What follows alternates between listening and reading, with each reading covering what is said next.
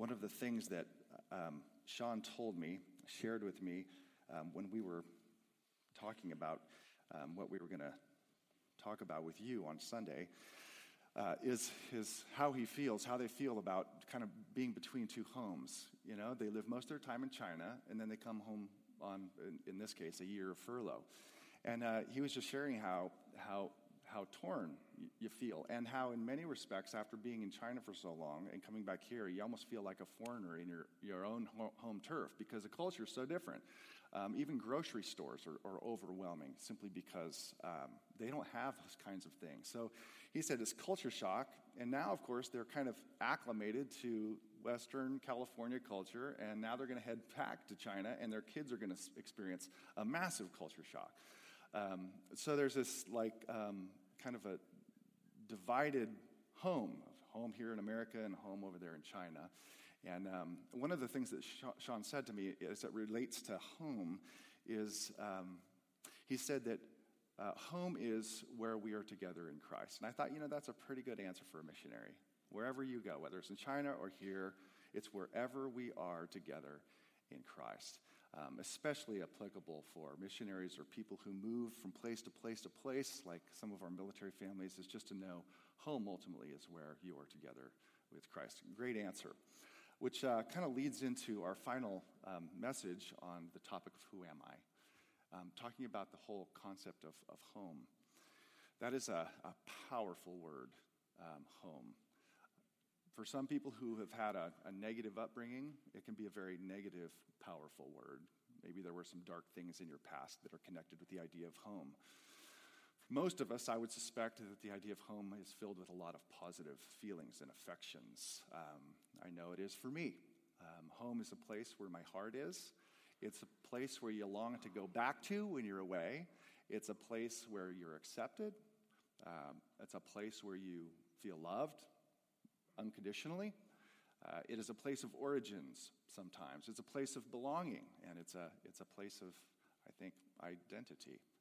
Reminds me of a John Denver song. Remember, Country Roads Take Me Home to the Place I Belong, West Virginia, where I belong. There's something to that. Now, if you listen to the list of things I just said, like it's a place your heart longs to be, or a place where you want to get back to, a place to belong, or a place where you're loved, you realize that I've used the word place a lot. And I believe that's important, because you can't have home without a place. Now, certainly a place, that is a location, a setting in which to dwell. That's what I mean by place. Home is more than simply a place. If I was to go back to my house and my family wouldn't be there, it would just be a shell of a home. But you can't have a family without a place. And it's important for memories and an identity and belonging to have, like some central place. Even when we go camping, and my kids love camping, at the end of a week and a half or so, inevitably they say, I can't wait to go home. Back to the place, like just where they belong. And in addition to that, or should I say with that, there is, and I think everybody can say, yeah, I have that yearning. There is a desire to have a place of your own. Even if it's an apartment, just a place to have your bed and your furniture and decorate things the way you want. That is something that is deeply ingrained within the human heart, is this desire for a place of our own, a desire for home, a desire for a location in which to dwell. And what I want to explore this morning is the fact that is by design. That God has placed within us, it's part of our humanity to belong to a place, a location, a piece of earth, a piece of ground, the creation itself. It's part of who we are. We've explored so far 4 answers to the question, who am I? And the first and most important answer was, we are made for a relationship with God. And apart from a relationship with God, you can't really know who you are. Second answer was, we are also created in community. We are created as a people, and that God has redeemed. And you can't really know who you are apart from who you are with, and that is a people. And the third, last week, we talked about an important aspect of our humanity that God created, and that is we were created with vocation. We're vocational beings that have purposes to carry out meaningful activities on planet Earth. The fourth one and the final one has to do with this idea of earth. It's the place. It's the home. It's the location. It's the real estate that God has designed us for and for us. And I want to show you that in Scripture, just how important that is in terms of what Sean talked about, the big story of the Bible, in terms of creation and in terms of redemption in the end. And you're going to see that this idea of place or location is massively important to us. And I hope by the time you get to the end, we realize that there's a massive hope that comes with understanding how we were created for a particular place. So as with all others of these messages, I want to take you back to the beginning again, back to creation, only this time I'm not going to deal with chapter 1. I'm going to deal with chapter 2 of Genesis. Chapter 2 of Genesis. One of the things you find in chapter 2 is that there are two focuses. Two primary focuses in chapter 2 of Genesis. One is the creation of man and woman. So, creation of man. And the second one is the formation of a place. Almost a third of chapter 2 is given to describing what God created, a garden, and its location. A third of the chapter is given to describing a place. That third begins in verse 8. I'm not going to read the whole section, just this first part. And the Lord God planted a garden in Eden, in the east, and there he put man whom he had formed. That's the place, is, of course, the Garden of Eden. You know that. And out of the ground the Lord made to spring up every tree that is pleasant to the sight and good for food.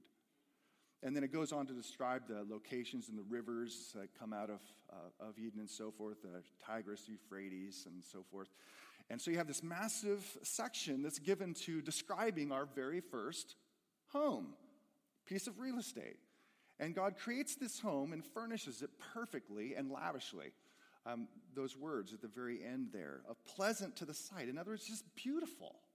Like, God loves beauty. And he created it with all this astounding beauty. He didn't create our first home in monochrome or black and white. Like, he created just a magnificent, beautiful, and then also fruitful for food, like all kinds of different fruits and so forth. So God creates this opening piece of real estate, this location, this home for Adam and Eve that's perfect. And that home is massively important. He puts man in there. Interestingly enough, man, or Adam, is another word for earth, suggesting a pretty close connection between Adam and Adamah, earth. Formed from earth, we were made for the earth. And then he uniquely equips us. So you think about this. If you don't believe in evolution, then this should just cause us to wonder about how great God is. That God gave us senses, the physical senses of sight and touch and sound and so forth, specifically tailor-made for this place, right? He gave us physical taste buds. We are, according to the scriptures, we are spiritual, physical people. Spiritual, physical people. There are two parts to our nature. And he's given us the capacity in our senses to enjoy physically with our senses. Like, he tailor-made our frame for earth so that when we bite into a physical peach or a tangerine or a watermelon, like we experience the joy of what God created. Or taking our hands and touching the texture of an oak tree, or your wife's face, or a face of a child. We can feel those things, or to hear the meadowlark, or to hear the mockingbird, which keeps us up at our house. It's just like he created ears to take in the symphony of sounds around us, and with the eyes to see beauty and color. And you just realize that like he made us like to soak in the grandeur of the place and to experience firsthand the wonder of a massively created and beautiful and loving God. He created us to be in that context, a physical context. And it started, of course, in the Garden of Eden, our first home, a perfect home that was hypothetically supposed to cover the earth as humankind multiplied. Of course, the story goes on that our home was indeed corrupt it. We've noted in the past 3 messages that the rebellion of Adam and Eve from their Creator, the one who gave them a perfect home, perfect environment where He was there and they were together, that as a result of their rebellion and their turning away and wanting something more than Him, everything broke, including our home. Our home. The place, the location, the real estate, the plants, the birds, the animals, everything underwent a fundamental physical change as a result of that first act. Some people ask, why did everything have to be corrupted as a result of one man and woman's choice? And the answer to that, I think in part, is the fact that Adam was created as the earth's first king, and Eve was the first queen. And as in every other nation or country, when the king fails, the kingdom falls. So his position as king, he fell, and all creation fell when the king fell. And so we read in verse 17 of the cataclysmic chapter of Genesis 3 that God cursed the ground. Now the ground, the earth, the Adamah, the Adam is cursed. The Apostle Paul would say some 1,500 years later, at least in terms of the writing of the book of Genesis, he recognized that it wasn't just the ground that was cursed, but all of creation, all of the universe is cursed as a result. He would say, verse 21 of Romans 8, that the creation, everything we know and see and everything we know and can't see, itself will be set free from the bondage to corruption. In other words, currently it's in a state of bondage to corruption. It's corrupted. Everything is corrupted physically. And of course, there's a little hope in there in verse 21. It's talk about that it will at some point be set free. That explains a whole lot of things. That explains why the world is the way it is. It explains why what happened in Nepal happened in Nepal. That is, the earth is out of sorts. It is discombobulated. Is it in conflict? Nature itself is in chaos, which explains why we have earthquakes and why we have tsunamis and why we have violent storms and tornadoes and hurricanes. It explains why we have toxic molds and diseases and famines and droughts. That wasn't the way it was in the beginning. The universe was altered as a result of the fall of man. And we know that. We live in a world where there's catastrophe every day. Maybe I said this before, maybe I haven't, but almost every time I drive over the Bay Bridge, I'm praying, Lord Jesus, please don't let this be the day when the big one hits San Francisco because I'm on the bridge. And I remember back in 89 when I saw part of the Bay Bridge fall, you remember? And I said, I don't want that to happen to me. Well, we pray those prayers because we live in a broken world. It's not the way it was supposed to be. Our home was broken.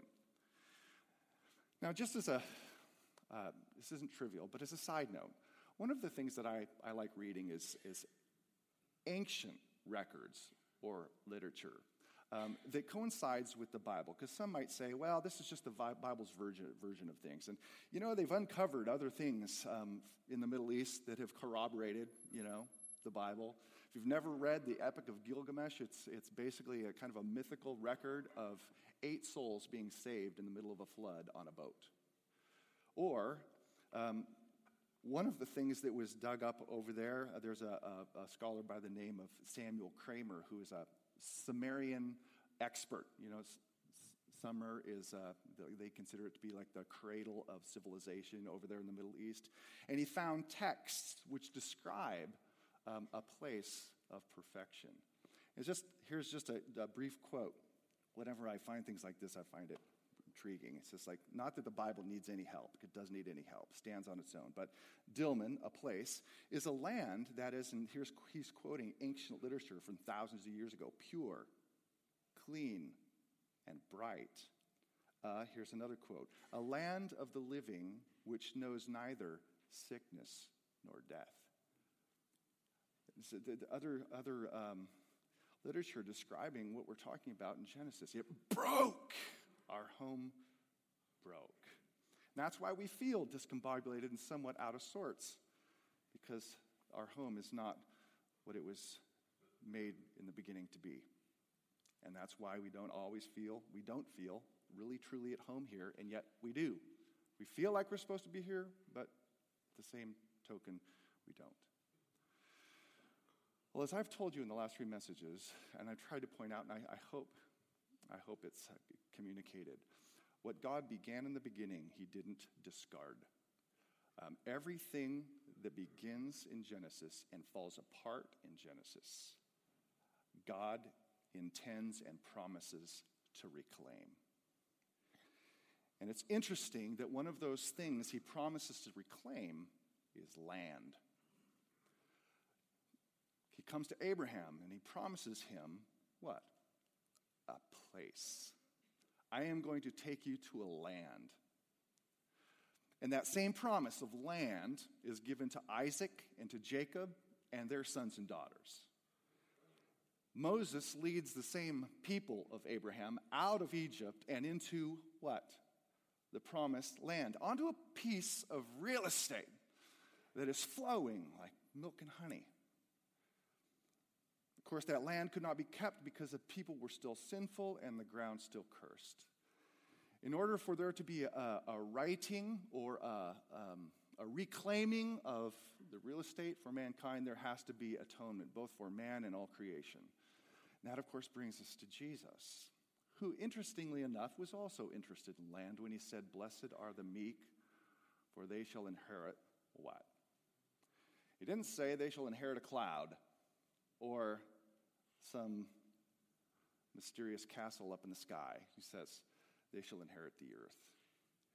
And that's precisely what he came to do. He came to die and give his life to remove the curse, not just from us as individual people, but also from creation. That's what he came to do, die to atone and cleanse for him a creation. That's part of the message that God gives to Peter when he says, don't any longer call what I've purified unclean, because now it's been cleansed by the blood of my Son. And then his resurrection sparks off what the New Testament calls a brand new creation, beginning in the hearts of people as they hear the gospel, but it will work its way outward into the renovation of all things. That's just part of the massive scope of the death and resurrection of Jesus. We tend to really narrow it down and think it's just about saving my soul. And indeed, it is about saving our souls, but it's vast. It's vast. It's that the same Paul that wrote about the creation that had fallen under a curse is the same Paul that wrote this in Colossians 1:19 through 20 when he says, for in, and here he's referring to Christ because it says, for in him, all the fullness of God was pleased to dwell. That's God coming to us in the person of Jesus, and through him to reconcile to himself, to bring back together to himself, not some things or just some people, but he says, all things. It's just like sweeping across the universe. All things, whether on earth, here, this piece of real estate, or in heaven, making peace, that is bringing in the shalom that used to be in Genesis 1 and 2 by the blood of his cross. So bringing peace to heaven and earth and reclaiming it for himself by the blood of Jesus. That's amazing. This is like Easter and Good Friday is a cosmological, universe-altering event. One writer put it this way, and I like his wording, because he talks about a shockwave when it comes to the resurrection. This is that magnificent impact that the resurrection makes it possible for the believer to be a new creation. Most of us would say, yes, I'm a new creature in Christ. But the resurrection of Christ also inaugurates something much broader, the recreation of the universe. Because it all broke. It all was subject to decay and corruption. At least this is the conclusion of a number of theologians. I wholeheartedly agree. As one author put it, with the resurrection itself, a shockwave has gone through the entire cosmos. The new creation has been born. Of course, we await the return of Christ for the coming of the new heaven and the new earth, but the resurrection marks the beginning, the dawn of the new creation. In other words, it's already begun. By the time you get to the end of the Bible, we find that God has restored, reclaimed, redeemed a place for us, a home. Like the original, only amplified, better, and eternal. So you get to the last chapter of the Bible, Revelation 22, and you read this. Now, before you read it, don't read it behind me. I want you to just notice a couple things. One is that all four of these messages are found here. God is present amongst his people. That's message 2. God dwelling with his people, number 2. Each of those people are exercising their vocations as those who are ruling and reigning on earth. And the fourth one, in a place. And notice that the verbiage is cast in terms of Genesis 2. Rivers and trees and fruit and time. There's months that go by. There will be time in the new creation. It's not a timeless existence. We're physical creatures. That implies time. So, this is what he writes. And chapter 22 follows chapter 21, which identifies the place as the new heavens and the new earth. The new earth, the ground, the real estate that God is reclaiming and restoring and bringing back to life by way of kind of resurrection, just like Jesus. Then the angel showed me the river of the water of life. It's Genesis 2. Bright as crystal, flowing from the throne of God. Here's God now dwelling amongst his people. And the Lamb, that's Christ, through the middle of the street of the city. The city is something new, a place of civilization, a place of gathering. Also, on either side of the river, the tree of life, Genesis 2, brought into the new creation. Tree of life, and granted, much of this is symbolic, but it's painting a picture of Eden restored. Yielding its fruit each month, so there's fruitfulness and beauty. The leaves of the tree were for the healing of the nations. No longer will there be anything accursed. Curse is gone, it's lifted, it's been done away with because of Christ. But the throne of God and the Lamb will be in it, and his servants, they're the people, will worship him. They will see his face, and his name will be on their foreheads. That's a sign of ownership and love. And night will be no more. They will need no light or lamp or sun, for the Lord God will be their light, and they will reign forever. There's our vocation, forever and ever. That's home. It's a recreation of real estate, of ground, and God bringing back in all of its fullness and all of its beauty a place in which we will dwell and soak in the magnificent beauty of everything God created with him with us. That's where we're headed. And interestingly enough, it says that we will see his face, the face of God. Do you know that in the pictures in the Bible of the angelic beings, they almost always, if not always, have their faces covered? In other words, even the perfect beings of angels don't even look at the face of God, but here, humans created in the image of God, restored and resurrected, are given the single pleasure of seeing the face of God. That, to me, is awesome. We were meant for a home. Ours is broken, but God is in the process of restoring and will restore it fully. We were meant for a place, which is why we feel a longing to have a place. But our place, ultimately, is forward, not here. Now, let me draw a couple of implications, and then we'll take the supper together. What does this do for us? So how does this teaching from beginning to end, how should it apply? So what, Dan?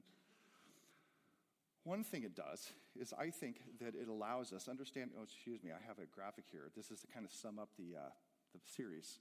You know, who am I? What was I made for? Well, you were made for God. You were made for community, that is family. You were made for vocation, and you were made for the earth.